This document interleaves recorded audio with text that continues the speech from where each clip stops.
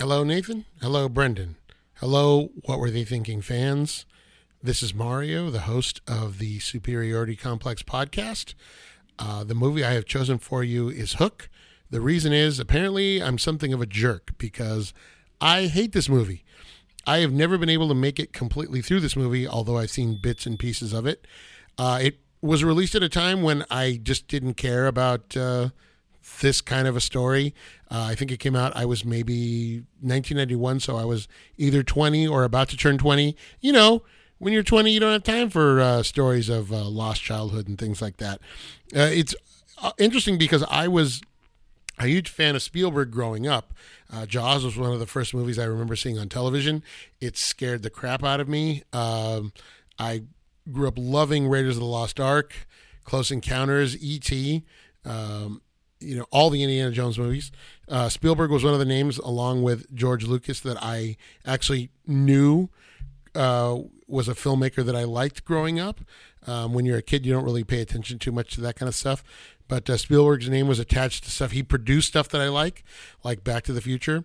So, it's just interesting. I've never had any interest in this movie. I've tried to watch it a few times to see if I'm wrong, and I can never get past the first maybe 20 or so minutes. I've seen clips of it here and there. I've seen clips of The Lost Boys and Neverland, and it just falls flat. I've seen clips of Dustin Hoffman doing Captain Hook, and I have zero interest. So I don't know if I was trying to be mean to you guys. I don't remember recommending this to you. I must have just said it offhandedly to be funny, and you poor guys went ahead and picked it. So maybe you'll like it. Maybe it's got a sensibility. You're younger than I am, so there's that. So maybe you guys will dig it, or maybe it's something you watched growing up. But I will definitely listen, and I will listen for your analysis because I don't want to sit through this movie. So enjoy? Question mark?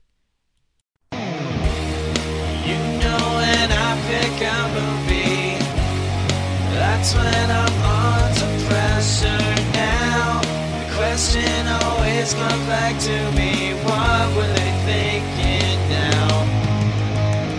Whoa, what were they thinking?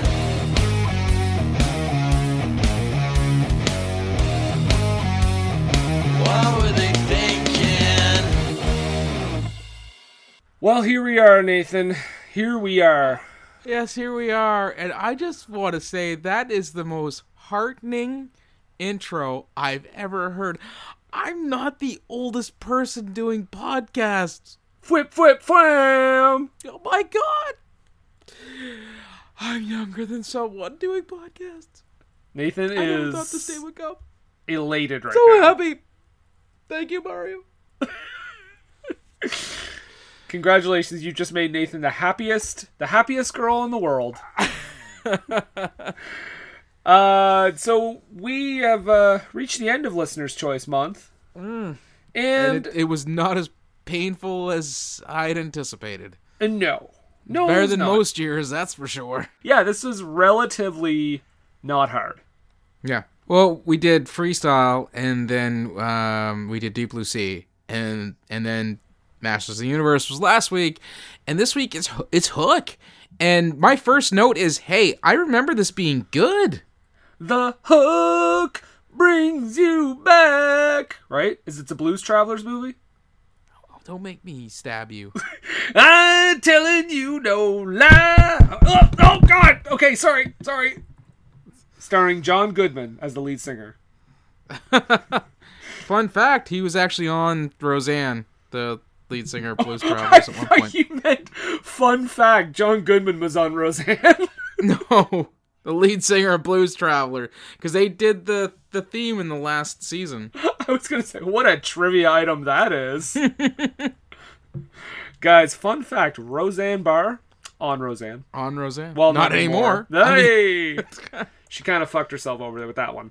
Right. But we are talking about 1991's Hook, and like I said last week, a name I thought I would never say on this podcast unless I was saying this is the opposite of a Steven Spielberg movie, and in that it's bad, because this is a Steven Spielberg movie. Yeah. Yeah, on our show about bad to questionable movies. Mm-hmm. So what do we got here? We got a huge budget adaptation, sort of Peter Pan. Yeah, it's not an adaptation. It's a continuation. Well, I mean, that's why I said sort of. It's like a spin on the story. Yeah. Yeah. But you got Robin Williams, Dustin Hoffman, Julia Roberts, I mean, Bob Hoskins, big names, some great cameos as well. Glenn Close is a pirate in this movie. Yep. Yep. Yeah, David Crosby's in there. Yeah, Carrie Fisher and George Lucas are the couple that kisses on the bridge. Yep. Which I'm sure Carrie Fisher was very happy because I hear her and George got along great. But yeah, so there's a lot going on. It's a $70 million budget movie, which in 1991, so it's probably over 100 today. Yeah, 2 hours 21 minutes long. It made $300.9 million, which, yes, it is a lot, but apparently, according to the film's Wikipedia page, this didn't do as well as they thought it was going to do. So they actually expected to make a lot more money on this, and I think it only made 4 times its budget. Well, 3 times, yeah. 3 times, but yeah. I think they expected to turn this into like a franchise. And I guess that didn't... This combined with the sort of mediocre reviews at the time, I'm thinking they were going to... in their headspace, I'm guessing they were saying, we're probably going to get some diminishing returns as we move forward. I'm almost saying that's too bad because I feel that it, as a piece unto itself, I don't feel it needs to be part of a franchise. No, yeah, and like everything's a fucking franchise nowadays. Yeah, nowadays, but Yeah. not then-a-days. Oh my god. We always coin these words on this show that I end up using in my real life. I wish I could be there the first time you used that at work. That's how we do it nowadays. That's not how we did it then-a-days. Yeah, we don't do theater checks like that anymore, but then a days we did. Yeah, and then, the 17-year-old who just got hired at the theater is like looking at you blinking going, fuck, you're old. Yeah, they're like, what's that? Is that like a song by Ariana Grande? And I'm like, I don't know any memes that say then-a-days. And I'm like, shut your dumb mouth. I'm old. Arr! Which perfectly sets up the movie Hook. Dovetails right into it quite nicely. Yep. So, right off the top, I'm going to say, yes, there are questionable things which we'll definitely talk about in this movie. Mm-hmm. I don't think it's a bad movie. I don't either. Sorry, Mario. Yeah. But he does make a good point that he would have been about 20, and I, being the older of the two of us, would only have been about 12? Yeah. Maybe 13? Because you're not the youngest, you're not the oldest podcaster. Yay! I need a shirt that says that. Not the oldest podcaster in the world. Well, you can head to redbubble.com. That's redbubble.com or TeePublic. You should absolutely make a t-shirt out of that. Okay, done. I would do more self-supporting of the podcast if that was a t-shirt. Just so I could have it at work, not the world's oldest podcaster. Yeah, read it and weep, boys. So Patty, again, she watched this with me. Yep. And she had a better time than she did with Masters of the Universe. Had she seen this before? No. Wow. That is the oddest thing about this whole experience watching this. She had never seen this movie. She had never heard of this movie. Really? That was the most bonkers thing, because when this movie was released in theaters, and moreover when it was released on video, Yeah. I could not rent a movie without seeing an ad for this movie. Yeah, I mean, I guess I was like 5 when this would have been in theaters, so I definitely didn't see it there, but I definitely saw it in the video store all the time. And here's a fun story, too. She pegged it almost right away as a take on Peter Pan. Yeah. Which it's pretty easy to do. When she watched Masters of the Universe with me for last week's show, she took half hour, 45 minutes to realize that it was a He-Man movie? I mean, that's also fair. Yes, it is. I know he's called Skeletor, but I don't think this is the same thing. No. Yeah. So, yes, this is a continuation, like Nathan said more appropriately, a continuation of the Peter Pan story. And we start this film in the present day. And the boy who was once known as Peter Pan, which we'll find out later, spoiler alert, has my mom's cell phone. My mom had a cell phone like that, honest to God, for 25 years. Yeah, it's a great big She brick. never got rid of it. You know what? It's funny because we would make fun of it for her basically having a brick phone, but she got better coverage most of the time than we ever did with any of our digital cell phones because hers was analog. Much like Rob Williams' character in this movie. He's analog, yes. Because a phone was in the snow for an entire movie and the person was still on the line. Right. So, his name is Peter Banning. In case Panning. No, I think they actually do say Banning.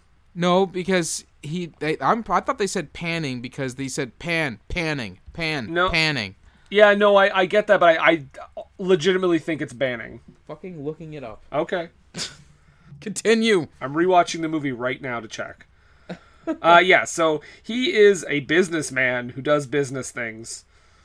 And, of course, you know, the stereotype of these movies, he's more concerned with, you know, answering his phone than being with his family. Because we start off with they're watching a play with his kid. Actually, the play is Peter Pan.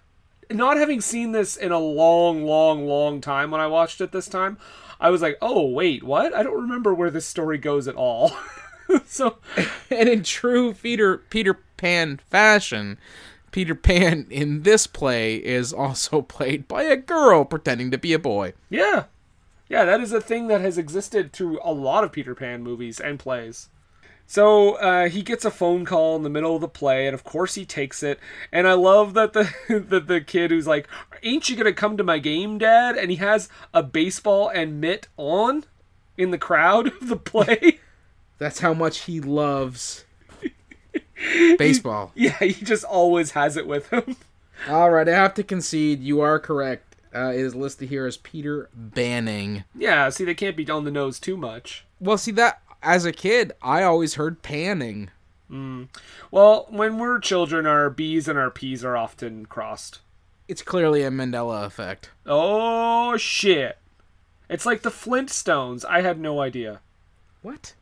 I thought it was Flintstones. I didn't know there was an extra T in there. Okay. I thought it was just spelled Flin stones. Okay. That would make no sense. Well, I don't, that's how I pronounced it. It didn't make sense. I don't call them Flintstones. Flintstones. I just say It's a flint, Flintstones. stone, a flint, a stone of flint, flintstone. I get the actual... I get that it makes sense that it's spelled that way, but it doesn't We're talking sound about like Hook. that. You know what? Yeah. Let's move on. John Goodman movie aside, because that's all it is, right? Coming soon! Yeah, oh, no shit, yeah. Or at least the sequel starring the dude from Still Standing and the Full Monty. Either one is ripe for mocking. I feel that the second one more so. Maybe Because doesn't the second one have, like, Kristen Johnson in it? Sally from Third Rock from the Sun? We are not talking about Hook at all. Well, like we said, it's not a bad movie. So let's talk about bad movies. Sorry, Mario. Now we're moving on to the Flintstones. Viva Rock Vegas. So the movie opens with Fred Flintstone. Anyway, Hook. So he is not a present father, I guess, is what they're trying to get across. Well, I think it's not that he's not present. It's just it seems that he's not present for his son. Yeah, he's which not. I feel actually drives the drama more in this movie, and I feel is what actually makes the story that much better. Yeah, to the point where he's at the office so much that they have dueling cell phone contests. Oh, I remember. Even as a kid, I thought that was hilarious. Yeah, so they're basically doing it's like a gun duel, but instead of a gun, obviously, because that would be crazy, they pick up their phone and say hello. Yeah, answer it before the other person, and then this movie, we gotta say too, as an overarching thing, is super whimsical. Yes, and the thing is, we get to see here Peter Banning, as I've been corrected, Yes. formerly Peter Pan, has a fear of flying. Yeah, to which his office coworkers all are like making these like flying motions, and then they all say in unison, like, what do they say? They're like, Don't let your arms get tired. which I thought was more creepy than charming. It's very corporate team Yeah. humor. I was like, It's- okay. It's safe without, any real ability to. Did you happen to catch what the name of the airline? It wasn't like American Airline. It was Oh, it's Pan Am. Pan Am, right? Wah, Yes. wah. There we go. But unlike Ben and Arthur, it was not a cargo flight. Before that, we do see that he doesn't make it to Jack's baseball game. Jack No, he being does his not. son. Yeah, And he sends a guy to videotape it yeah. in true 80s, early 90s fashion. And then he shows up once everyone is like long gone. Yeah, and I feel that if he'd been pulling up there and there were no cars or people, he would have just stopped and go, shit, I missed it. And then turned around and drove home because nobody was there. Yeah, you had to walk all the way up to the field. I did notice that the kid on third base during the game did not have a batting helmet on, and that's not a thing. I played Little League up until the end of the 80s, and I had to wear my batting helmet when, as a runner on base, you wore the helmet the entire time. You didn't come off. Yeah. Because you could still get struck in the head with a baseball. Yeah, that is for sure. So they are going to London because Peter explains that Wendy, who of course you know from the Peter Pan story, but I think he introduces her as the kid's like, well, yeah, no, he is the kid's grandmother. Be their great-grandmother. Wouldn't it just be their grandmother? Because it's like Moira's mother, right? Nope, she is Moira's grandmother. Oh, okay. Yeah. So You stand corrected. Take that! wait, really? Yeah. Oh, okay. Because I thought later when he goes up to Moira that she's the daughter, but No, at the we're gonna spoiler alert jump to the head to the end. Okay. She goes, Peter, that's my 13-year-old granddaughter sleeping over there. Oh, and he's like, "Can I kiss her?" Sorry, No, Peter, I won't do to her what you did to me. just let me kiss her while she's sleeping. Aptly played by Maggie Smith, as Wendy. I was so like, "Oh, this isn't as romantic as it was in 1991." But that's the thing, we were sold on that sort of stuff. I know. Now it's And like, that's I feel that is at least part of that is at the core of the stalker behavior you've seen from guys in the late 2000s up until now. It's because they were sold a bill of goods that sort of thing was romantic and something that women wanted, and then they find out, no, it's not. It's creepy, and it's a lack of consent. guys, if we could give you a free tip from this podcast, don't kiss women that are sleeping. Bad idea. Bad idea. So anyway, But before we get to that, yes, they are flying, and Jack is not only a baseball player, he is also a burgeoning artist. he is also a pretty big dick. I feel he's earned that, though, because, honestly, if Dad can make it to his sister's plays but can't make it to any of his games, I think he's right to feel a little slighted and act kind of dickish towards his dad. I guess I just don't like the fact that he's throwing a baseball on the roof of an airplane. That, yes, I have a note. A stewardess would have stopped that a long time ago. And then throws it at the window. If they're double pane. Yeah. And Rob Williams is like, I have a fear of flying, you asshole. And the fact that he drew a picture of the plane crashing and everybody in the family except for Dad has a parachute. Yeah. That's a little much. I mean, I respect his right to be a little dickish towards his dad about the way his dad behaves. Mm-hmm. fun fact, we're recording this on Father's Day. Yeah, I just realized that too. But as much as I recognize the fact that he deserves to be a little bit of a dick towards his dad because of the way his dad is, that's a bit much. Yeah, drawing a picture of him dying is a stretch. Yeah. But they're going to Wendy's because she is going to be a wing of the hospital, I think, is going to be named in her honor or something like that. So they go to the house to visit Wendy, played, as you said, by Dame Maggie Smith. She's wonderful and everything, and everyone loves her, of course. Former WCW heavyweight champion Maggie Smith. What? Come again? Nah, I just thought that'd be awesome if that were the case. Plus, it gets our wrestling reference in. I was like, did I miss like an entire week of WCW when that happened? Notice I said a week, because in WCW, titles change basically every television episode. Yeah, that would have happened on Monday Nitro, and she would have lost it on Thursday Yeah, Night she Thunder. beat Sid Vicious on Nitro, and she lost it to David Arquette on Thunder. I was going to say, she beat Sid Vicious on Nitro, and Finger Poke of Doom did to Hulk Hogan on Thursday. Like Hulk Hogan would show up on Thursday Thunder. Yeah, right, really. Well, he would do it via pre-recorded video. We are not talking about Hook again. Maggie Smith is in the NWO, brother! Bow, down, down! Her coming out to the Hendrix and strumming the belt like it's a guitar. She'd fly out to the ring, because it's like also to promote the re-release of Hook or something. Just remember, brother, Hook's on DVD, dude!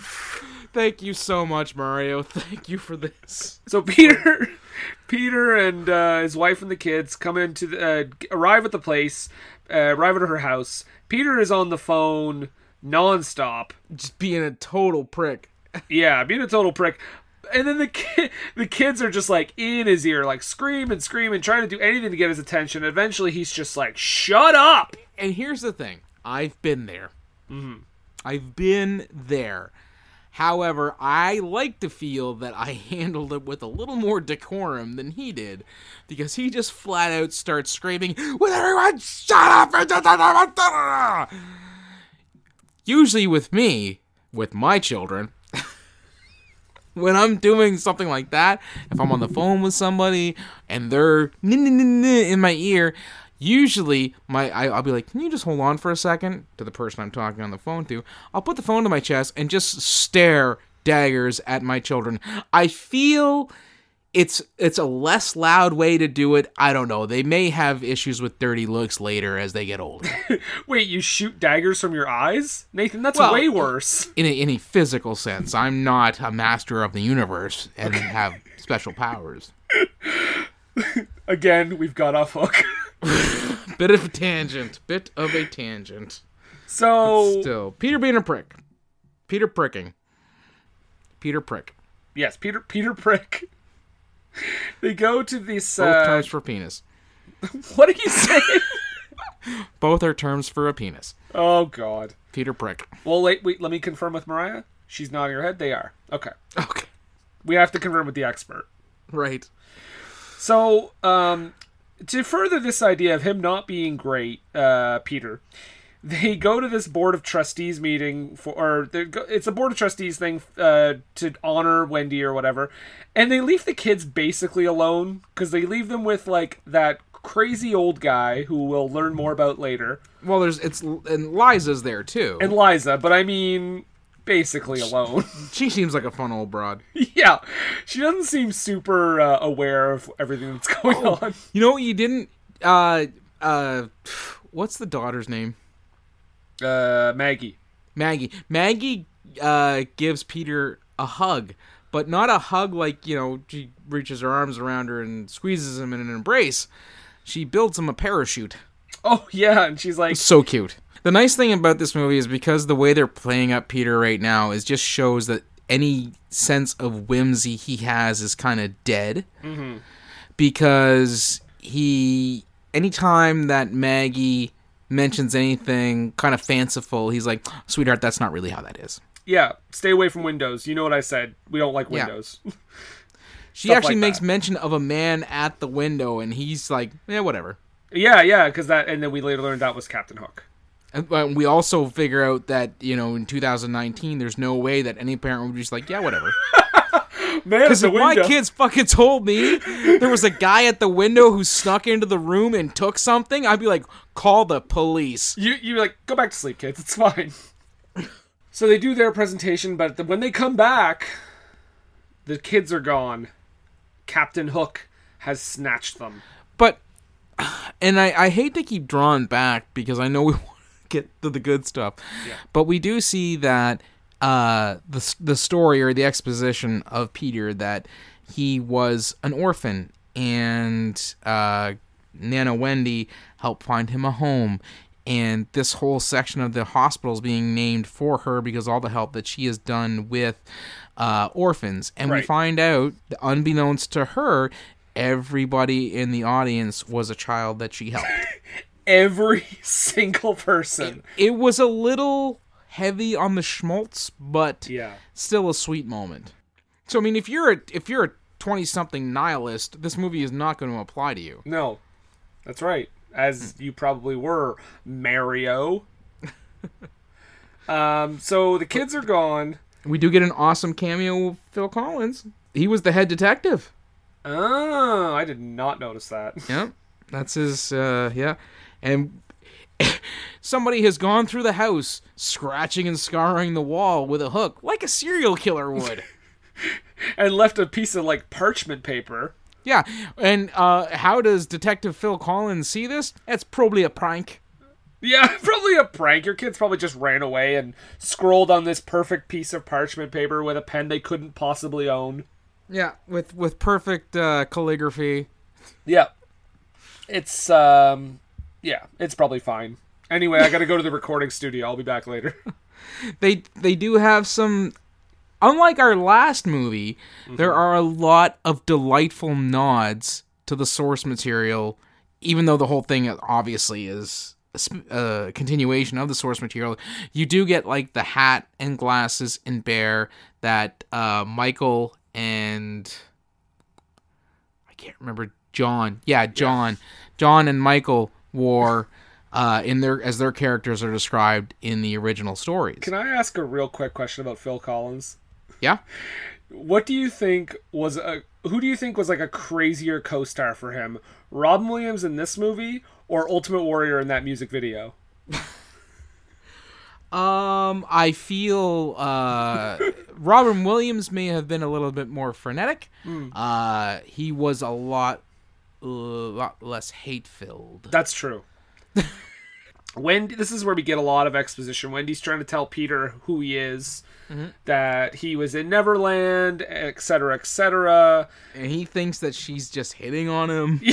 Yep, because she gets really close to his face, and he's like, "Are you gonna kiss me?" And then that's not enough to convince him. So instead, we get an appearance of Julia Roberts as Tinkerbell, or as she was known on the set, Tinker Hell. That's too bad. Yeah, well, here's my thing about this, though. Apparently, a lot of people said she wasn't, like, the easiest going person to work with during this movie. But I feel like her role was not a lot of fun to do. No, because she would not have actually been in the scene at the time. Yeah, so all her scenes are against a green screen. It's like saying Robert Downey Jr. is a disaster to deal with when all you're shooting is him in a black room reading lines because it's supposed to be the interior of the Iron Man mask. Right, and I'm sure he had moments like that, but of course, like, people don't mention that. But I feel like Julia Roberts was probably just getting a little frustrated at the lack of anything to really play off of. Because when you're an actor, that's the number one thing that helps. Yes, reaction, because that's what feeds everybody's feeling in the scene is how you're reacting, and you have to adjust. Yeah, so I mean, clearly, like, I wasn't there in 1991, but I'm going to go ahead and guess that it's a little over the top in that reaction to her. I will say this, though. Yeah. Pixie cut Julia Roberts? Yes, please. Oh my. She is gorgeous. She is beautiful in this. Yeah, especially when she gets to, like, human size. Yeah. Yeah, right? So she shows up, and she's, Tinkerbell shows up, and has a little back and forth with Robin Williams. He tries swatting her like a fly a couple times, but she like knocks him off his ass with the carpet. She's got crazy strength. Yes. And eventually she's like, no, we got to go back right now. We got to save your kids. Captain Hook has them. So she wraps them up in a carpet or a blanket or whatever. And then they're off to Never Never. He ends up in Pirate Town. Yes, because it is a hell of a soundstage. Yeah, it is, and the design is amazing.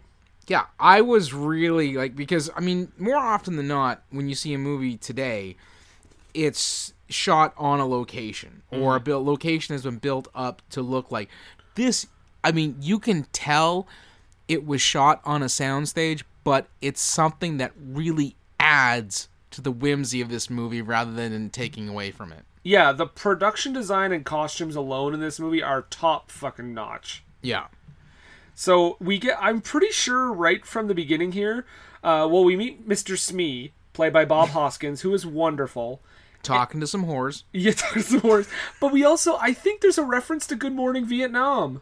Is there? Because I think at the beginning we get him with his, he has like a megaphone, and he says, "Good morning, Neverland!" Oh, yeah, okay. Yep, that makes sense. But I love Bob Hoskins. And he does this role. He's pretty much perfect for this part. Mm-hmm. But he's walking around with this new hook for our old friend Captain Hook. And I know we talked about last week how Frank Langella was like the major bright spot in Masters of the Universe. Yep. Dustin Hoffman in this movie, just killing it. Oh, yeah. And they install the hook, and there's like fireworks. Smee's his pitch man, and when he delivers, for the lack of a better term, that promo. Mwah. Oh, he is. I mean, Dustin Hoffman, obviously a legendary actor anyway, but in this movie, I can't even see anyone else playing the part. He's so good. Yeah. There was nobody half-assing it on this movie. No. I found. Not a single person. Well, I mean, nobody half-assing it, but I will argue the kid performances are not great. But they're kids. Yeah. I mean, there is that.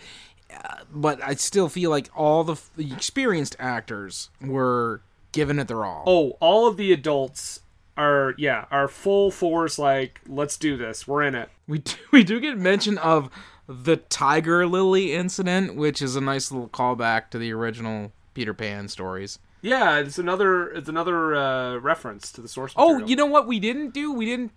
Real quick, we didn't talk about how Grandma Wendy is actually Wendy. Yeah. They make reference to the fact that the person, the fellow who wrote the original Peter Pan stories was like her neighbor. J.M. Barrie. And she had told all the stories to him, and he wrote the stories in return. Which Finding Neverland told me looks just like Johnny Depp. Yes. Or Sweeney Todd. Yeah. Also great movie, by the way. Yeah. So, anyway, Captain Hook is cutting this promo, like you said, talking about how he killed the crocodile that once wanted to devour him, and turned it into a clock, and he stuffed it, and it's on the ship. He's Tick-Tock the Croc. Tick-Tock the Croc. And now we get a cameo from Glenn Close, and I love this cameo because I don't think you know it's Glenn Close unless you looked it up. No, you would have to. Because she plays just like a dude. She plays a pirate. To a Tyler Perry proportions. I mean, you can't recognize that it's actually Glenn Close. Just like you can't tell unless somebody tells you that's a man in a dress when you see Tyler Perry playing Medea. You're the worst. So Glenn Close is the only one that doubted Captain Hook, she admits. And as a result, she gets put in the boo box. What the hell is the boo box? It's a treasure chest where then they put scorpions in after to, I guess, kill her. Are you making this up? That's what it was. Okay. So the cameo, Glenn Close cameos and immediately is killed. But that's a cameo. That's how they work. So at this point, Peter finally steps forward because he sees the kids are in a net. Captain Hook has them captured, and Hook hilariously reacts to this like, "Oh, you're just like a fat middle-aged dude. Like, this is sad. Like, I don't even want to fight you." Right? Because he wants a challenge, which I think is another kind of cool twist on that. I also, it's really fun that it's like, you're doughy and pathetic. The war has been canceled. Yeah. And he's like, if you can fly up to your kids and... No, he doesn't even say fly up. He says touch their fingers. Yeah, make your way up there and touch their fingers, then I'll just let them go. Which, I don't understand why he couldn't have.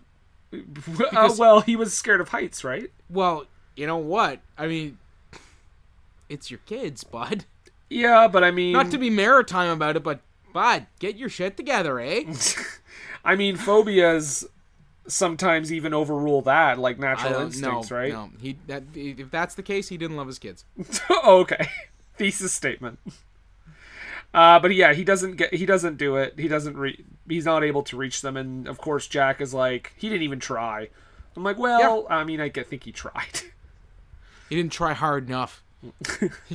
He could have jumped from that mass to the net. Yeah. And touched their fingers, met the requirements, been done with it, back in England, listening to The Clash, having a nice sip of Gilby's gin. I did write down, though, that there was something that I thought was really funny is when Tinkerbell is instructing Robin Williams on how to walk and talk like a pirate, and then he walks by another pirate, and he's just like, Arr! How are you? Good, how are you? Not bad? Yeah, it's great. See, Mario, all this, we're enjoying all of this. You did nothing wrong to us, pal. Much appreciated. Much obliged, yeah. I also wrote down that I think Bob Hoskins went to the Joe Pesci school of replacing swears in a kid's movie. Because there are parts where he's just like, brother. And I'm like, yep, he wants to curse, because it's Bob Hoskins. Yep. And he usually plays a gangster that drops the F word every 3 words. Right. Peter Pan does meet some sexy mermaids. Yeah. So Peter Pan ends up kissing a lot of women that aren't his wife. And I just have a note here that's a great way to drown. I mean, if you're going to drown, that's the best way to do it. I wonder if, like, what I thought was funny, so he ends up in the water. Basically, okay, well, we should set this up. So basically what happens is Tinkerbell convinces Hook, like, give me 3 days. They get it down to 3 days. And I'll train Peter Pan, and then you can have your war. Basically to spare his life. And Hook is like, fine. But then one of the pirates accidentally knocks Peter Pan into the water. Tied up. The mermaids come over and give him mouth to mouth. Like 5 of them. And then one of them takes off, like, his like tie or whatever it is on his shirt. And then it cuts to, like, him being lifted out of the water. And I was like, I thought they were gonna, like, have sex with him. So I thought they were, like, slowly taking off his clothes at that point. I always found that intriguing, that people would talk about a mermaid, you know, the sexy top half is a lady and the lower half is a fish. Maybe they were just gonna blow him. Hi-yo! Hey! They were hoping for a legitimate blowhole. Oh, God. Robin Williams with a blowhole is not an image I need in my head. No. It would be Robin Williams in a blowhole. That's almost worse. That's... But no, he wakes up in the Lost Boys treehouse. Lost Boys treehouse, and they are not happy to see him. No, they call him Old Fat Grandpa Man. Old Fat Grandpa Man, yep. And we meet the most badass character in this movie, fucking Rufio, dude. He's got a pretty sweet tri-hawk, I'm gonna say. Yeah, that red streak inspired Xavier Woods at WrestleMania. You know how it is. Yeah, and not by Terry Taylor, the Red Rooster. No, fuck that. So Rufio has basically taken over since Peter Pan left all those years ago, and he even has possession of Peter's old sword from the back in the day, from then-a-days. Then-a-days, yes. He has the Pan sword. Because he's the Pan. That's Who's right. the Pan? He's the Pan. I'm the Pan. You the Pan. He the Pan. You the Pan. I would love to see a remake of that movie, The Man, called The Pan, with Samuel L. Jackson as Peter Pan. And Eugene Levy just playing, his Eugene Levy role. Just so two really old guys playing somebody who is supposed to have never grown up. Yes. Okay. Just so we're on the same page. My dream is to be a casting director, Nathan. For Canon Films. Yeah. Sam Jackson. They could never afford Sam Jackson. Or Eugene Levy. Cuba Gooding Jr. then. Okay, fine. And Stephen Dorff. Cuba Gooding Jr. pre-Oscar. Oh, yes, of course. Yeah. Well, I mean, Cuba Gooding Jr. now probably is not that expensive. No. Oh, one of the missed opportunities to follow up Jerry Maguire with fucking Snow Dogs. God damn. Or what was the other one? The fucking ice cream truck driver. Well, yeah, there was Chill Factor, but then he did that other one, Out to Sea. Or Oh, Overboard Boat Trip. Boat Trip, that's what it was. Which I'm sure has aged gracefully. Yeah, considering he has to pretend to be gay Yeah, I'm to sure go on the trip. there's no cheap jokes in that movie. No, none at all. So, speaking of Boat Trip, Peter... Did it again, didn't we? Yep. Not talking about Hook again. Peter is, it's kind of a madcap scene here, because they're chasing him around. They're chasing Peter Pan around, kind of messing with him. They got a pretty sweet half pipe, Yeah. They got skateboards and everything. right? And Where'd they get the skateboards? They built them? Now, well, I don't think so. I do have... They could be imaginary, like, later. Well, no, I was going to say, I do have a theory about... Because they can travel to and from, apparently, the real world, like Peter Pan did. Right. Oh, so Maybe you think Rufio bought them back for them. Rufio went to the real world and lifted some skateboards. Visited Josh Brolin on the set of Thrashing. Oh, shit. Beat him in a purse. The downhill LA massacre. Yeah. That makes sense. That checks out. No, you be there! You be there. Oh, you be there! Anyway, speaking of thrashing, Yep. so eventually we get to the point where Rufio is like, all right, I drew the line. Everybody who doesn't really believe this is Peter Pan, come over to my side. And everybody does except for Little Pockets. And he is apparently a diviner child. He is able to find out it's Peter Pan from stretching his face. There you are, Peter. It's so creepy. And much to Rufio's displeasure, the Lost Boys start to be convinced that yes, it is Peter Pan. And that he the Pan, not you the Pan. He the Pan. You the Pan. He the Pan. And they finally go, okay, fine, it's Peter Pan. Like, we're gonna train you, etc., etc. But before that, we go back to the Jolly Roger with the pirates. Mm-hmm. And Hook is very upset. He's fairly overdramatic. He is very... Well, this is what I wrote down. Holy shit, there's a suicide attempt in this movie. Right? I was like, I did not remember this. So while this is enjoyable, Mario, it is still bonkers, so it is within our wheelhouse. So thank you again for that. Are you getting dramatic? Goodbye, Smee. Captain, why don't we play your island? Eh?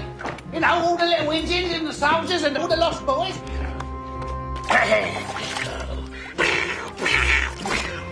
No stopping me this time, Smee. This is it. Don't make a move, Smee. Not a step. My finger's on the trigger. Don't try to stop me, Smee. Oh, not again. This is it. Don't try to stop me this time, Smee. Don't try to stop me this time, Smee. Don't you dare try to stop me this time, Smee. Try to stop me. Smee, you better get up off your ass. Get over here, Smee. I'm coming. Smee! This is not a joke. I'm committing suicide. Don't ever frighten me like that again. I'm sorry. Well, are you some kind of a sadist? I'm sorry. How's you feel now? Like, this guy needs a therapist. Yeah, it's all a cry for attention. This is like, wow, Steven Spielberg. Because, like, it's funny because it doesn't even really play into anything else. Like, I get that he's, like, bored, but they could have played it differently. And after the attempt, Bob Hoskins, a.k.a. Smee, is trying to cheer him up. Yep. And old Hook doesn't think killing a bunch of Indians is going to cheer him up. And I'm like, wow. Wow. Good old 1991. Right. But Bob Hoskins, Smee has an apostrophe. You mean Epiphany? Yeah, them things. What is it, Smee? Oh, let me wax your mustache with my earwax first, and I'll tell you. Perfect. It feels delightful. Fucking gross. But the apostrophe that Smee has Yes. is that he's going to poison Banning or Pan's kids against him. Children don't like me, Smee. But then, Hook comes up with a great idea. I can make Pan's children like me. It's my idea that I came up with. In true wrestling promoter fashion. Yep. Again, Dustin Hoffman and Bob Hoskins killing it. Absolutely. Yeah, they're great together. Anyway, so back with the Lost Boys, we get a training montage. With a demotivational song, apparently. You're fat and old. Get into shape. You gotta lose like 1 million pounds. Man, I gotta say that if anybody recommended a song like this for like weight loss or getting into better shape, you're gonna send that person just hurling over the edge of a bridge or something because it would make them want to kill themselves. You're sending them into a real shame spiral. Exactly. And this is supposed to be a safe space. Exactly. And these Lost Boys are no Stuart Smalley. Right. Just, you're good enough, you're smart enough, and doggone it, people like you. But this is a pretty iconic scene coming up here, Nathan. Because the Lost Boys have a feast. Mm-hmm. But there seems to be something wrong with this feast. Oh, hold on. Before the Imagine food, Yeah. I know you want to get to that. We do get a bit where the first little bit of where Hook is trying to turn Peter's children against him, and he gives them a lesson as to why parents hate their children. Oh, yeah. What does he say again? Oh, before you came along, Oh, yeah. they could go out whenever they want. They could stay up as late as they want. They could do whatever they want until you, I don't know, for lack of, I'm paraphrasing, you filthy urchins showed up. Right. Now, the daughter, she's like, fuck you, my parents love me, because she has been given that evidence. Meanwhile, Jack is like, you know what, he may be onto something, because, you know, as far as Jack goes, you know what, he may be onto something. And then, like, I mean, this is later, but we might as well say it now. Hook and Jack also go into a room full of clocks and smash them the fuck up. Mm-hmm. And he then smashes his own dad's watch. Yep. Nathan, you seem to be getting emotional here. It's okay. Yeah, you're all right, or Yes. Okay. I'm good. Nathan? Yep. Oh, okay. Cool. Well, let's go to the Never Feast. Imaginary food. Oh God, here we go. Damn it, Hook, you did it again. Oh Jesus. Hold on, we have a studio therapist now. Carl. Hey, Nathan, you gotta be fine. Thanks, Carl. Yeah, just get over it, right? You're good, Dr. Carl. You're Yeah, a I'm good all doctor, right. Dr. Carl. Yeah. Can I go back now? You can. All right, thanks. Thank you. Thank you, Carl. He's a miracle worker. He really is. Really is. No faux sentimentality. He just gets right to the core of the issue. Cuts right through it. Yeah. Right through it. That's great. quality. That's, we're paying good money. He is delivering quality service. And I mean good money. Like, all of our Patreon money goes to Carl. I hate to tell the patrons that, but I mean, that's where it's going. Listen, I want you all to know that the services of Dr. Carl, Dr. Carl, while we do pay him, they are immeasurable. He is priceless. Priceless. Mm-hmm. Immeasurable. You can't even measure it with a parsec, which is Right. Yeah. Which And is a we're measure not- of time, I think. Talking about Hook again. We are not, but that's because you started crying. Right. So- Let's go to the imagined food. Yeah. Or the Never Feast. Which is weird because he can smell it. Right? Oh, yeah, and there's like steam coming out Well, that he can see. yeah. So, I don't know if it is a mix-up or a flub on the part of the movie, or if it actually is a nod to say that there is just a little bit of Peter Pan that's still viable within Mr. Peter Banning. You know what? I think I'd give it that. Maybe. Yeah. I mean, I think we're dealing we usually deal with some fucking hack filmmakers. Let's not kid ourselves here. Yeah. Once in a while, it's not always the case, but I mean, we've got Steven fucking Spielberg. Like, I feel like it may not have been, it may be a flub, but because it's Spielberg, I'm willing to say that it might have been intentional. Okay. Yeah. Yeah, no, that's fair. Yeah, we're not going to end up doing a lot of his movies on this show. No. So, maybe 1941. Possibly Schindler's List. My God, what a laugh riot. So, the Never Feast, again, not talking about Hook. Yeah, he doesn't see all this food that people are shoveling into their mouths. Well, we don't either, at first, as the audience.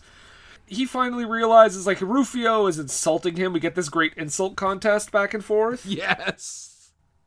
He calls him a substitute math teacher or something. Yeah. Oh, he says substitute chemistry teacher, and then he says math tutor.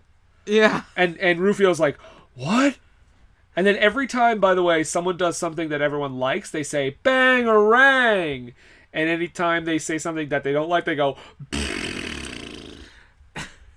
it's great. But Peter also calls him, and I'm not making this up, I noted this because it was one of the oddest placed ones, a nearsighted gynecologist. Yeah. Which I don't think any kids got, but the parents were definitely like, oh, yikes. That's right out of the Rob Williams stand-up bits. Yeah, and if he says, hey, Rufio, if I'm a maggot burger, why don't you just eat me? Yep. Bang-a-rang, Peter! Yeah, and this is where we see that he can now see the imaginary food. Oh, you mean the food that they must have taken the time to make it look as disgusting as possible? I mean, you think about it. I mean, when you were a little kid, things that were disgusting were cool, especially Some as a of dude. It looks like vomit. Yeah, but think back to when you were 9 or 10. Grossing people out was fun. Yeah, but they're eating it, though.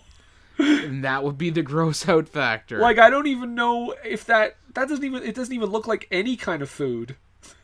No, it doesn't. And because it's imagination food, that's perfectly fine. It's a bowl of, toothpaste. Yeah. We do find out that one of the kids is named Thudbutt. Yeah, and I think he's the most awkward actor for me. Yeah. He's only been in this and one other thing, I think. Yeah, he'd been in a few episodes of a TV show, but he's all his lines, he kind of does like this. He's just like, Peter, you're one of the Lost Boys. It just gets really soft at the end for some reason. Yeah. Which again, I think most of these kids are not actors, but it is also kind of weird because I usually find Spielberg, when he has kids in his movies, he directs children really well. Yeah, but I mean, not every single one of them can be a Henry Thomas. Every once in a while, you get the occasional early Drew Barrymore. I think she's charming in E.T. Yeah, but the acting's not the most natural. Or think of the part where she was like, probably coyotes. Well, I think she was just talking about Peter Coyote. Everyone's afraid of him. Who is the sort of villain? So Hook. Yes, Hook. So let's not get off on that. This ensues a food fight. The food fight. And Rufio throws a coconut at him, which he fucking pan slices right out of the air. Which, let's just say, would have not killed him, but given him a concussion. Yes. So Rufio is still not very nice to Peter. No, I mean, it's a challenge for his authority, and again, he's supposed to be, 12? Yeah. So, well, Rufio, yeah. Is he, though? Because I thought he was, at times I was like, is he 15, 16? Either way, he's considerably young for what happens to him later in the movie. Yes. Yeah. Again, the Hook brings you back. Yeah. Speaking of Hook, we go back to them, because they've organized a baseball game for little Jack. He is smoking 2 cigars in this scene. I think my favorite is when one of the pirates tries to steal base. Captain Hook, was it Smee or somebody just shoots him? No, he just says, he's stealing second, and one of the pirates just shoots this other pirate. And Captain Hook is like, bad form! We're playing by Jack's rules. Yeah. So pirate baseball is just shooting people. That's why they go through pirates so quickly. Yeah. But yeah, they have the baseball game so Captain Hook can be at his game. And this is when Peter and the Lost Boys kind of sneak in because they know something's going on. And Maggie has a song cue that I felt would have fit perfectly if this whole thing would have been a musical, but it's not. So it boy. Kind of doesn't. Little kids singing in movies, I'll tell you. Yeah. Not always successful. That's right before the baseball scene. Yeah. And this is, because that's my next embedded note, because there's drunken wenches and a whorehouse that apparently are frequenting this child's baseball game. Yeah, I think Hook's gonna set up Jack with a prostitute. By the sounds of it. This movie took a dark turn. Escalated quickly, got out of hand real fast. I stabbed a man in the heart. I saw that. Hook killed a guy. This does set up the Jack, I guess his brainwashing wavering just a little bit because they're saying, run home, Jack. Run home, Jack. Yeah. Which his sister told him to do that. And then they're like, Hook's like, no, you've got it reversed. And they're like, oh, home run, Jack. Yeah. And I also have a note. We get it. Robin Williams was a terrible father in this movie. Yeah, they really nail that home, don't they? They really do. Just hammer it super hard. He shows up with a few of the Lost Boys. They're watching the baseball game, and Peter sees Jack kind of embraced by Hook. And Hook saying, like, my boy, my Jack. And Peter's like, well, goddamn, we better go back and teach me how to fly quick so I can stop him because he's literally stealing my child. Yeah, I feel like that if this had been a musical, this actually would have been a cue for it too, entitled the song, Gotta Fly. Gotta fly, gotta learn how to fly to stop Hook. I already got the lyrics too. Gotta get my ability back. Gotta help and save Jack. And then learn how to play pirate baseball because that looks cool as shit. Brendan, we gotta stop. We're giving it away. Oh, we're gonna be famous Hollywood Broadway producers. Right. We have to stop now. We don't give this away. Wait a second. Did you know that you can make more money with a flop than a hit? We can. Should we be saying that on the air? Shit. So Peter goes back and he's trying to learn how to fly, and then Tinkerbell appears, and this is a scene where we get a lot of exposition. Yeah. We get so Peter starts to remember his past. Is that he was a baby?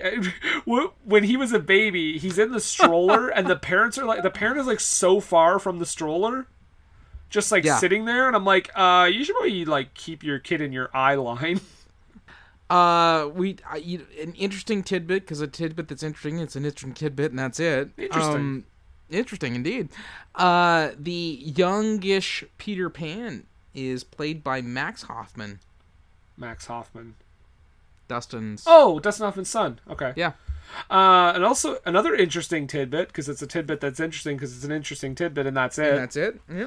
One of the young representations of Wendy is Gwyneth Paltrow. I know, right? Crazy. Yeah, who would have been around 17, 18 at the time. Yeah. Who was playing 13. Was she? Yeah, I guess she was. Yeah. I thought she was just supposed to be. I figured just like teenage somewhere. Wendy makes mention of her being the 13-year-old. Oh, okay. The granddaughter. I mean, she does look very young. Yeah. But this is where we find out that Peter and Wendy, that whole thing was real. Yeah. He would go away back to Neverland. He never grows up because that's the idea of Neverland. But every time he would come back, Wendy would be older and older and older and older. And then when he came back and she was Dame Maggie Smith, he said, "Bitch, you old. Can I kiss that girl that's sleeping?" Which I gotta say, if I were Wendy, I would be so upset. Yeah. You knew this was gonna happen. Right? Because fuck him. What, I wasn't good enough for you, but my granddaughter is? You son of a bitch. And now you want to just do that while she's asleep on top of everything else? Which, that girl, by the way, ends up being his wife later. Is Moira. Who is also, has a British accent. Which, I don't know why I thought that was weird. I mean, I guess she's from London, but, like, it's just funny that, like, at the beginning of the movie, she's the only one with an accent in the family. Yeah. And I was like, wait, what's the story on this? Yeah. So he finds out why he wanted to leave Neverland in the first place. He wanted to be a father. Mm-hmm. And Jack is his happy thought. Jack is his happy thought, so he is finally able to fly, and Rufio returns his sword to him. And before they go to war with Hook, we get a weird subplot with Tinkerbell that I don't know was completely necessary. Because Tinkerbell somehow manages to make herself like human size and kisses Peter pretty passionately. Yep. And he tells her, "Whoa, like I have a family, girl." That's what he says. That's the line. Well, no, he actually starts to forget. Yeah. And then he says, "I love." And he says, "I love Moira." Yeah. Apparently that's a thing with Neverland, is that if you're there, you forget the real world. Oh, 1991 Julia Roberts would make me forget a lot. Goddamn right. Oh. Especially with that pixie cut. Whew. Jesus. And then if you're in the real world too long, it makes you forget Neverland. Right. Yeah. And that's why he didn't know his past. Right. So yeah, so she's kind of bummed out, and she's like, "All right, just go save your kids, you ass." Hook, at this point, has dressed Jack to look basically exactly like him. As What? Captain Jack. Oh, shit! Right? Oh, if only he had Prequel. stayed in Neverland. That would have been amazing. Sequel to Hook with Johnny Depp as Jack. Yeah. Nice. I like it. And he was in Finding Neverland. Oh. It's all full circle. Oh my god. Mario, I know why you did this now. This movie is the Rosetta Stone of every movie made in the 90s, the 2000s, and the 1980s. Holy shit. Bringing it all together. Okay, can we connect this to Romancing the Stone? Possibly. Okay, well, I'll workshop it. Okay. So, Peter and the Lost Boys finally show up at the pirate, at the Jolly Roger, I guess. Mm-hmm. And this is where we get something with Rufio that you were like, okay. But Peter steps in between Rufio and Hook. He's like, no, I'll take them. But of course, he is distracted because Maggie calls out to him. Mm-hmm. So Peter goes off to get Maggie. Rufio has a sword fight with Hook, to which we get the line, "Looky, looky, I got hooky." Which is great. Yep. But Captain Hook murders Rufio. Straight up. Like, stabs him through the heart. Here's the thing. As a kid, I did see this when it hit video. Mm-hmm. This part of the movie, it was almost lost my breath as a kid. Oh, it's crazy, yeah. Yeah, because, like, someone just... I mean, they shot the pirate earlier for stealing second, but I don't know that pirate's name. Yeah, his name is Glenn Close. You didn't know that. No, Stuck in the Boo Box. That was earlier. Oh, sorry. But again, didn't give a shit. Yeah. Pirates, bad guy. Yeah. Rufio is... Not only is he a good guy, but he's a kid. Mm-hmm. And as a kid, when I saw this, I was actually, for just a half... I was like, he's not really dead, is he? Yeah. I was legitimately concerned for Rufio when I was a kid. Well, yeah, it's actually... Even watching it now, I had forgotten that Rufio was killed in that scene. I was like, whoa! What? Yeah. Mm-hmm. Also, with Glenn Close, I mean, you don't feel any compassion because, I mean, she's going to go off and boil a rabbit, so, I mean, fuck her. Yeah. We do find out that Thudbud is apparently a Garbage Pail Kid. Yes, because he, like, rolls himself down a flight of stairs like a fucking cannonball. With no, I don't know, concussion or facial injuries whatsoever. Nope. Nope. None whatsoever. So then Peter Peter is like content just to take Jack and Maggie with him because Jack is finally like, what am I doing? I'm gonna go back with my dad. He feels really bad about Rufio getting killed. Yeah. And just as Peter's about to leave, Hook is like, if you leave now, I'll stalk and hunt and kill every last member of your family like for years and years to come. Because Hook's not going to get older either, right? I'm assuming. So he'll just keep coming back and stealing kids, I guess. One of the funnier parts during the fight with Peter and Hook is that Peter says, you looked a lot bigger when I was young. The first time or whatever. Yeah. And he has the most unfortunate phrasing in a line that I have ever heard. Uh-oh. To a 10-year-old, I'm huge. Oh. Yikes. It also kind of made me laugh because I know that Dustin Hoffman is actually very short. Yeah. And he's clearly wearing like huge lifts to make himself look like Captain Hook or whatever. Yeah. And Hook drops some serious adulting science on Peter here where he talks about like going back to your dead-end, dreary fucking life. Oh, yeah. It gets pretty dark. Yeah. So Hook and Peter have their big fight scene. And unlike the final fight scene in last week's movie, this is actually a lot better. Yeah, quite good. But it finally... he gets Hook down, he knocks his wig off, and we can see, oh, it is Dustin Hoffman.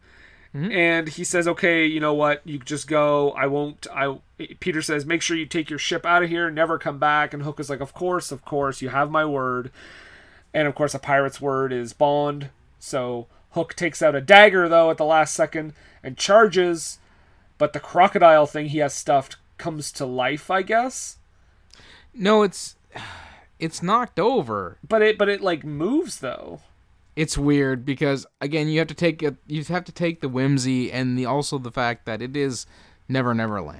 Yeah, because you could argue yes that it just like falls over, but also when it falls over on him, it's like the mouth part covers him, which might not kill him because he's not actually squashed by it.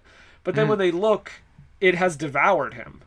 Yeah. So I'm not really 100% sure what happened. Although, in fairness, Maggie did try to get everything to be left alone, just like Peter did, because just leave him. He's a mean old man who doesn't have a mommy.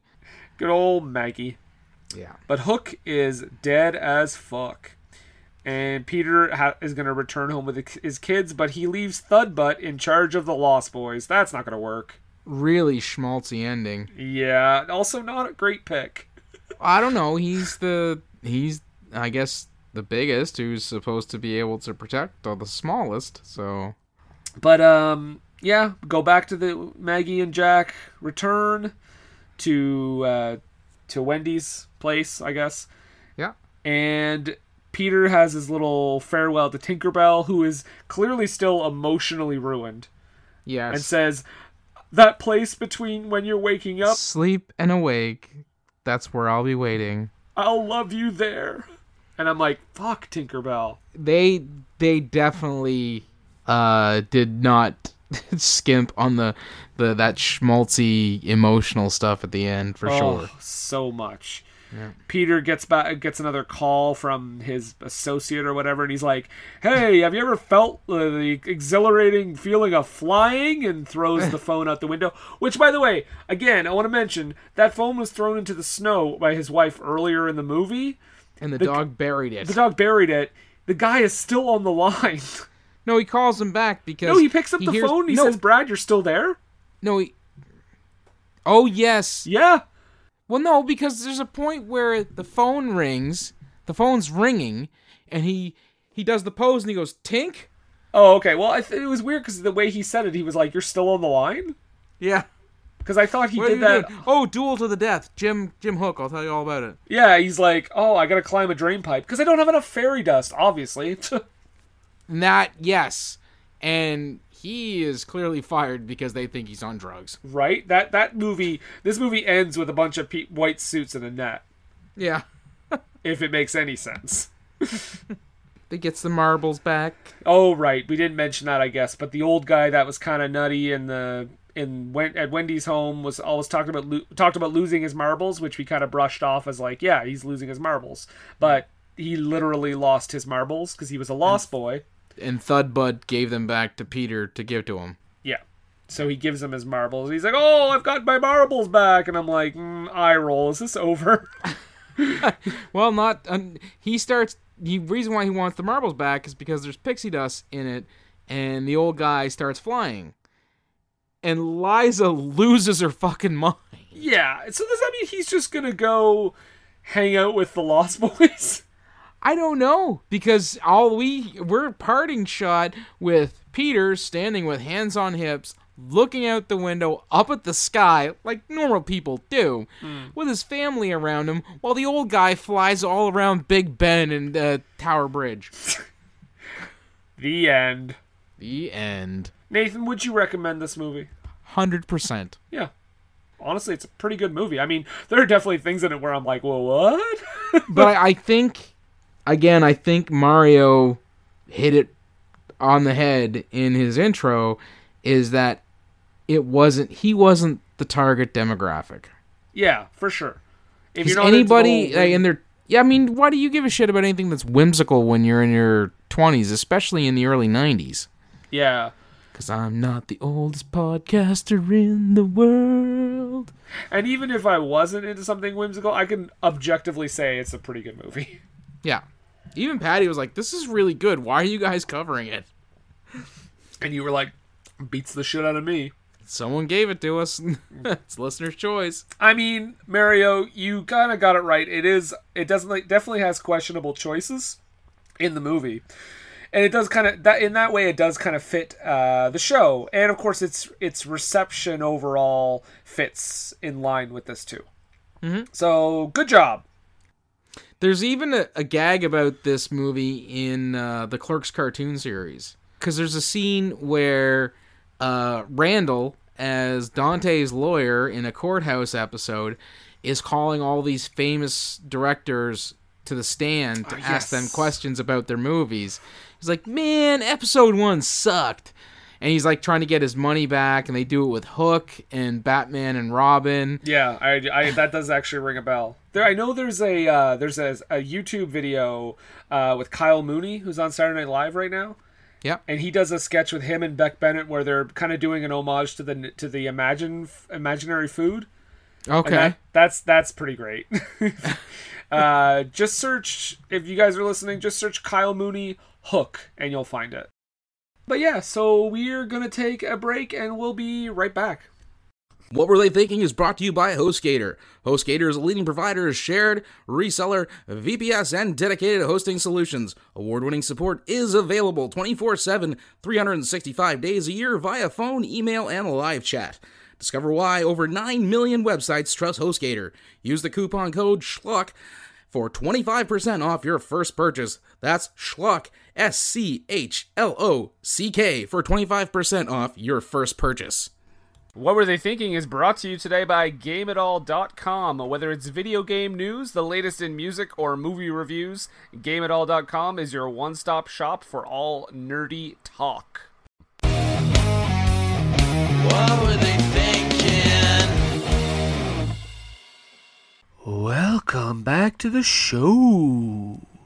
Yes. Normally we transition into this, but we didn't. We were already bringing it down during the ad break. I just wanted to be economic. Save on time and bandwidth, I see. Save on Audacity. Waves. Even though it's free, right? So, Nathan, this is the point of the show where we do our low haiku. Yes, the low haiku. 17 syllables to express our feelings about the film we just talked about, Hook. I believe you did begin last week, so I'll start us off. Please do. Spielberg on this show? Wait a sec. That Bob Hoskins? For Screen and Country? I did enjoy the shameless plug of your other podcast during your Low haiku. Well, I've only mentioned it because we just did a Bob Hoskins movie not that long ago. Very So good. it was interesting to see him on both ends of the spectrum. Ah, yes. Yes. Peter Pan is old? Wait, I thought this was good. Bob Hoskins rules.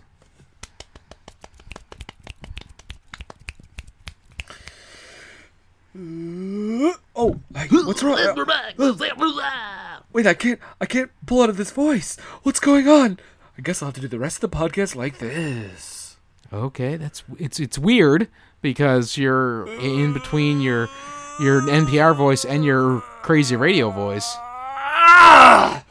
Oh, I was really hoping you're going to be stuck there for the rest of this. I- But oh, there you go. it gets harder every week. It's gonna happen one of these days, Nathan. It's building to that moment. Let's talk about Hook. So the movie starts with... Oh, wait. Sorry. We talked about Hook. Mm-hmm. But we told you what we thought of it. But what do we always say? Well, we always say... Don't take a word for it.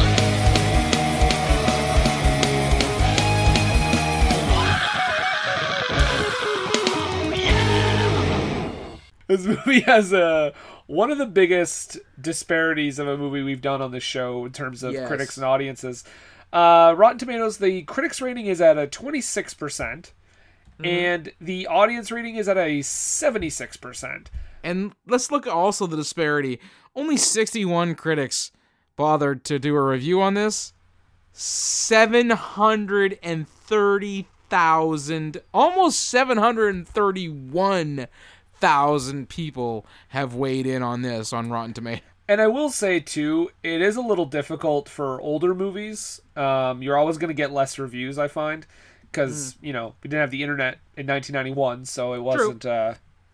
it's not as easy to kind of gather them all up. So critics ratings. Critics. I got a first one here ready to go. This is from Gene Siskel, R.I.P. Yeah. He simply just said a woefully uneven retelling of the Peter Pan story, which is not really a retelling, but I get what he's trying to say. Tells me that Gene Siskel missed the point.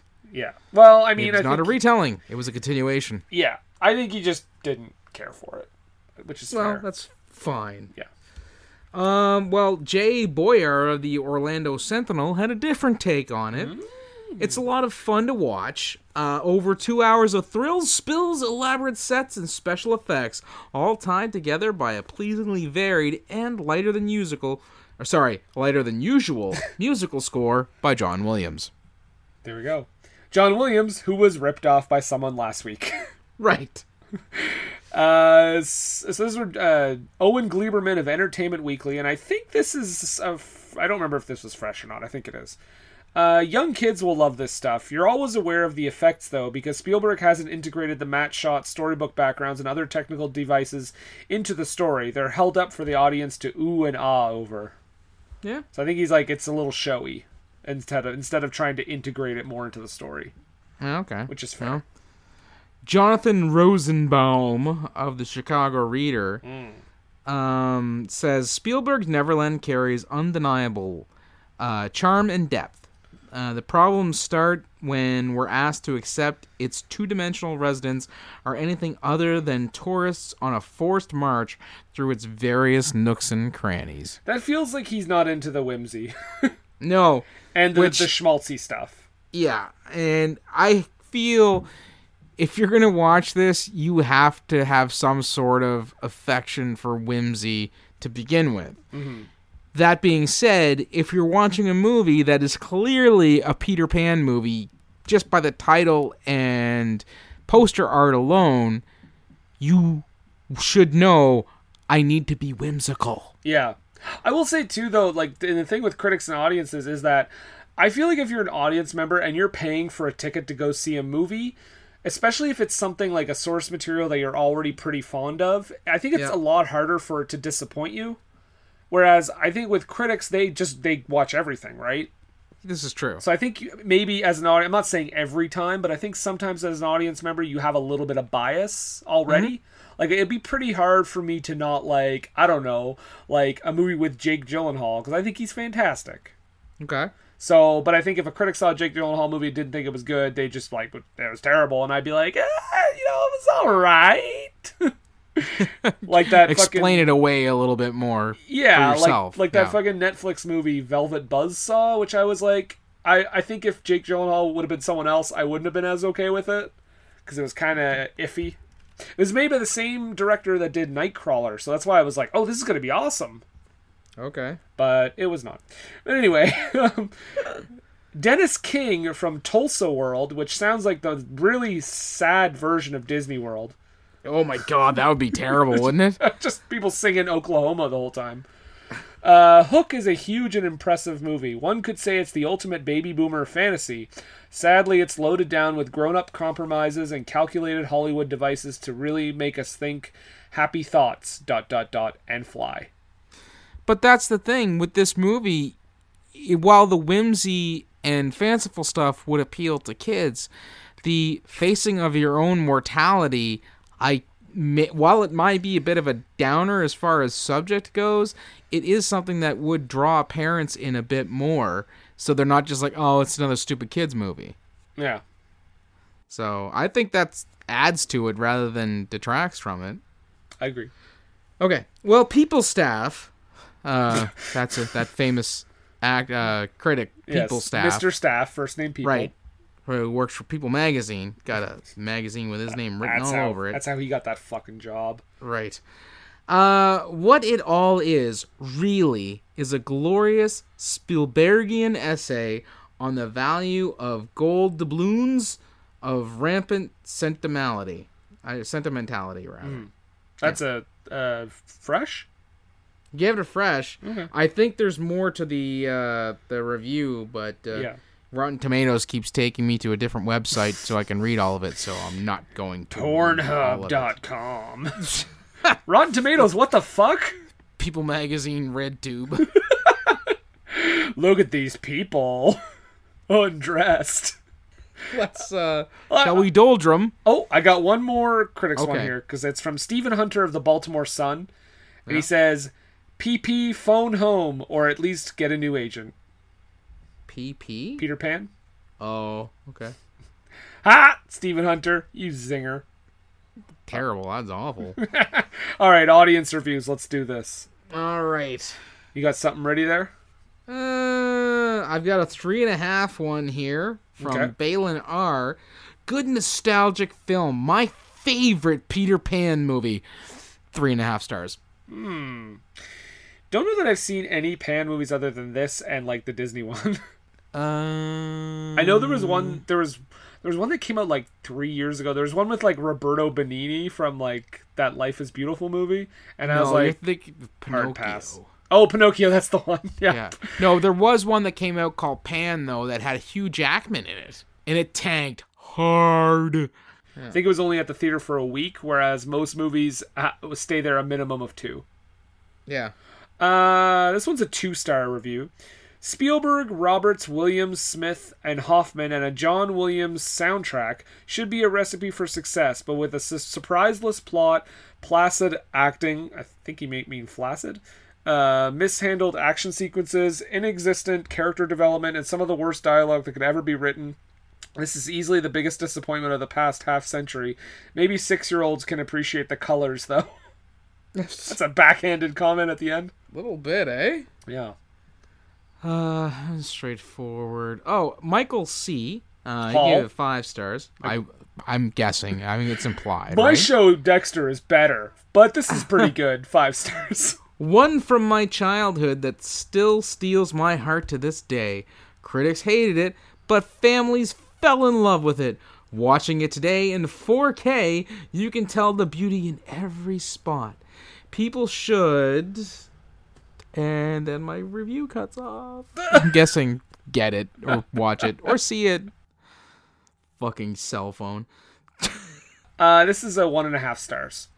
Pan became American. Why? Pan speaks with the American accent. Why? and they play baseball, a typical American sport. I don't know why there's a question mark. Why on earth did they do that? Exclamation mark. I think he messed up his punctuation. Peter Pan is a British story. Also, the movie is too long. The father-son relationship is really predictable, and the end is too Hollywood style. The fuck do you want from Peter Pan? A gritty reboot where he's shooting people? Yeah, Robin Williams with a British accent. Do it. Shooting people like He-Man. Yeah, with his guns. Peter Pan using guns. That's what we all wanted. Lorenzo, 5 stars. Llamas. A unique... Well, yeah, probably. With his big flowy mullet. A unique movie with Spielberg's unique touch. A gateway to all things we truly are and we sometimes forget. I think that one was written on the set of Snake Eater 2. Because it was Lorenzo Lamas.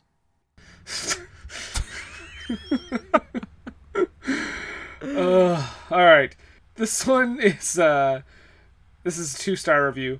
Hook is kind of an alright movie, but I don't enjoy it as much. It's still a great story about a man having his 2 children getting taken away by a whole bunch of pirates on a pirate ship and him going to Neverland to save his kids by the worst pirate of them all, Captain Hook. That's a long sentence. I guess you could say it's sort of a Peter Pan story. While it doesn't really follow the actual Peter Pan story itself, it's still got a great cast in it. Dustin Hoffman, Robin Williams, Julia Roberts, and Bob Hoskins. Such a nice cast. Do they not get that it's a continuation? I think that's the running theme here. Fuck. Also, I love he's just like, a great cast. Such a nice cast. I have one more short and crazy one. Okay. It's a 1 star. My sources did not find this movie entering. My sources did not find it entering. So not only did you have sources watch this movie, but you didn't find the movie to be entering. That's strange. Right? Oh boy. All right, well, this is it. This is the end of Listener's Choice Month. I want to thank everyone that picked movies, and even if you didn't get your movies picked, thank you very much for submitting choices.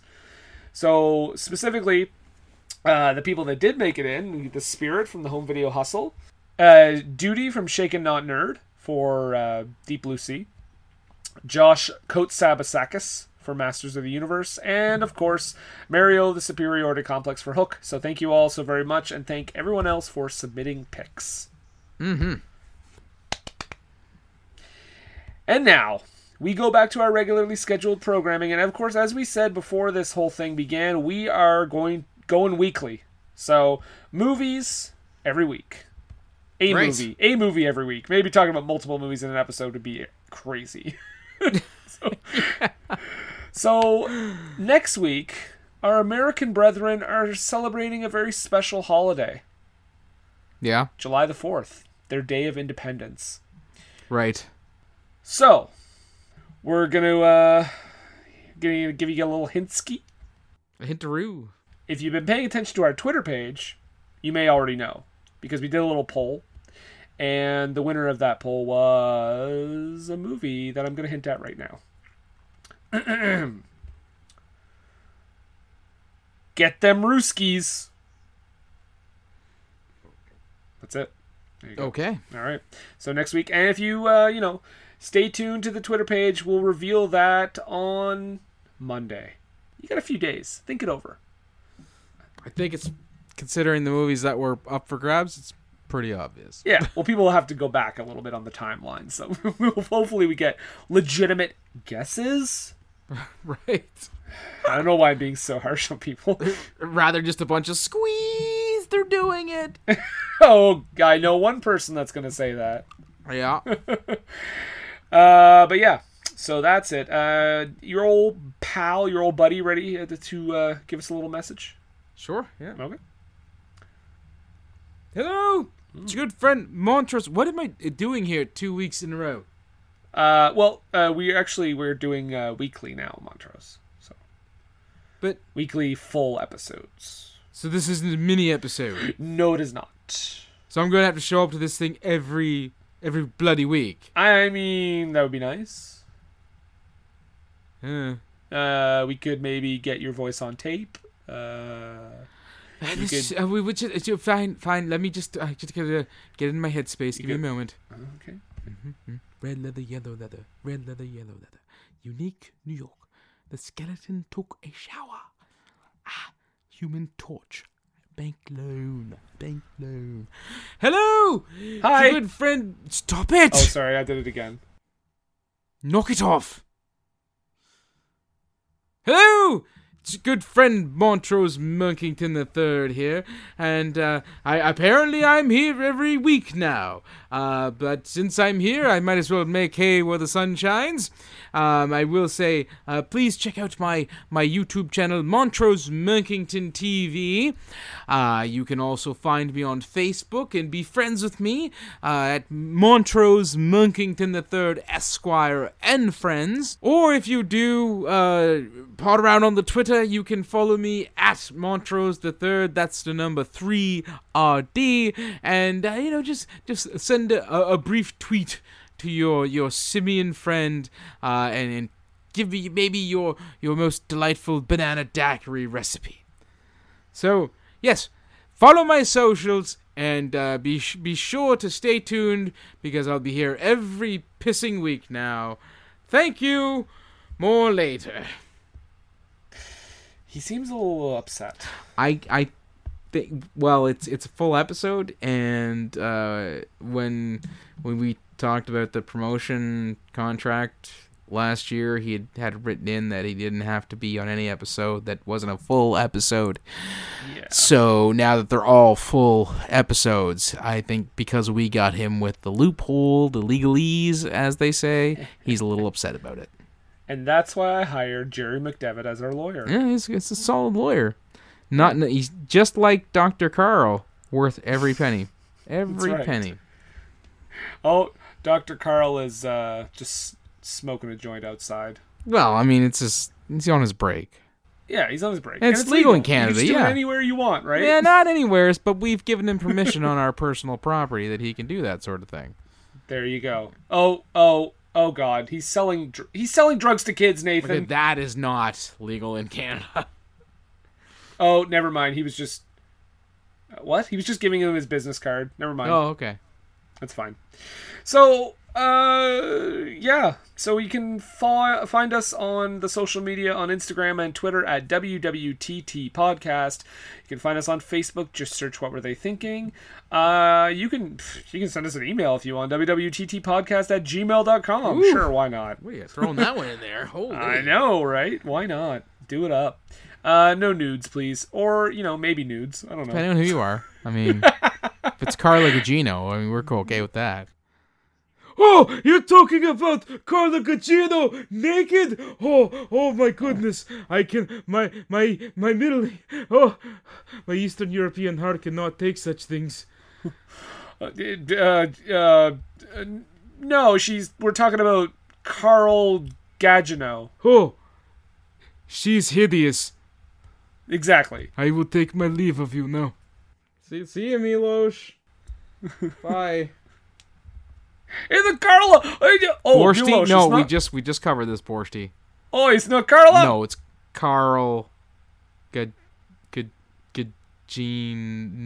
I can't remember how Brendan pronounced it, but it's not Carla Gugino. Okay, bye, Ned and Bradley. Okay. Whatever. At least he didn't call you Brandon. Yeah, thank God. So getting back to that, you can also find us on all the podcatchers. You can find us on Podbean, www.ttpodcast.podbean.com. We're also on Apple Podcasts, Stitcher, Spotify, all that good stuff. And, of course, if you want to find us on Patreon, you can sign up to be a patron and get lots of cool things in return. And we have stuff on TeePublic and Redbubble, so check that out as well. And, of course, next week, you know our clue. You know what to tune in for. Mm-hmm. Check us out on Monday for the reveal. And if you're on Patreon, you get the episode 2 days early. Ooh. Hint, hint. Wink, wink. Nudge, nudge. Wiggle, wiggle. But Nathan, we've come to the end. We have. And I guess I just... I guess I have questions. Well, you fire away, my fine feathered friend. I really just... Wait, what? Am I a bird? I guess my question is, am I a bird? What were they thinking? Wait, what? Hi, everyone. I'm Ashley. And I'm Justine. And we make up the Cutaways podcast. We're watching the good, the bad, and the essentials of the romantic comedy genre. So far, we've fallen in love with Cary Grant, met up with our terrible friend, Pal Joey, and had the desire to run our fingers through Patrick Dempsey's hair. Join our slumber party for your ears every other week, brought to you in stereo from our blanket fort in Hollywood, California. You can find and subscribe to us on Apple Podcasts, Stitcher, or your favorite podcatcher. Our digital blanket fort can be found at thecutaways.com. If you are the social butterfly types, you can also find us on Twitter, Facebook, and Instagram as @CutawaysPodcast. Bye! It's time, let's check our cue, baby. Pair it with a couple brews, baby. We love good movies. We love the bad ones too. So we watch them all and pass their lessons on to you. Oh yeah.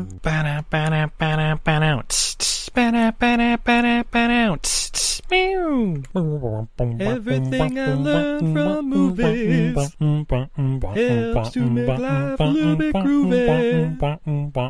Whether one laughs, plot holes, or gratuitous movies, it's time to get busy with your friend Steve and Izzy.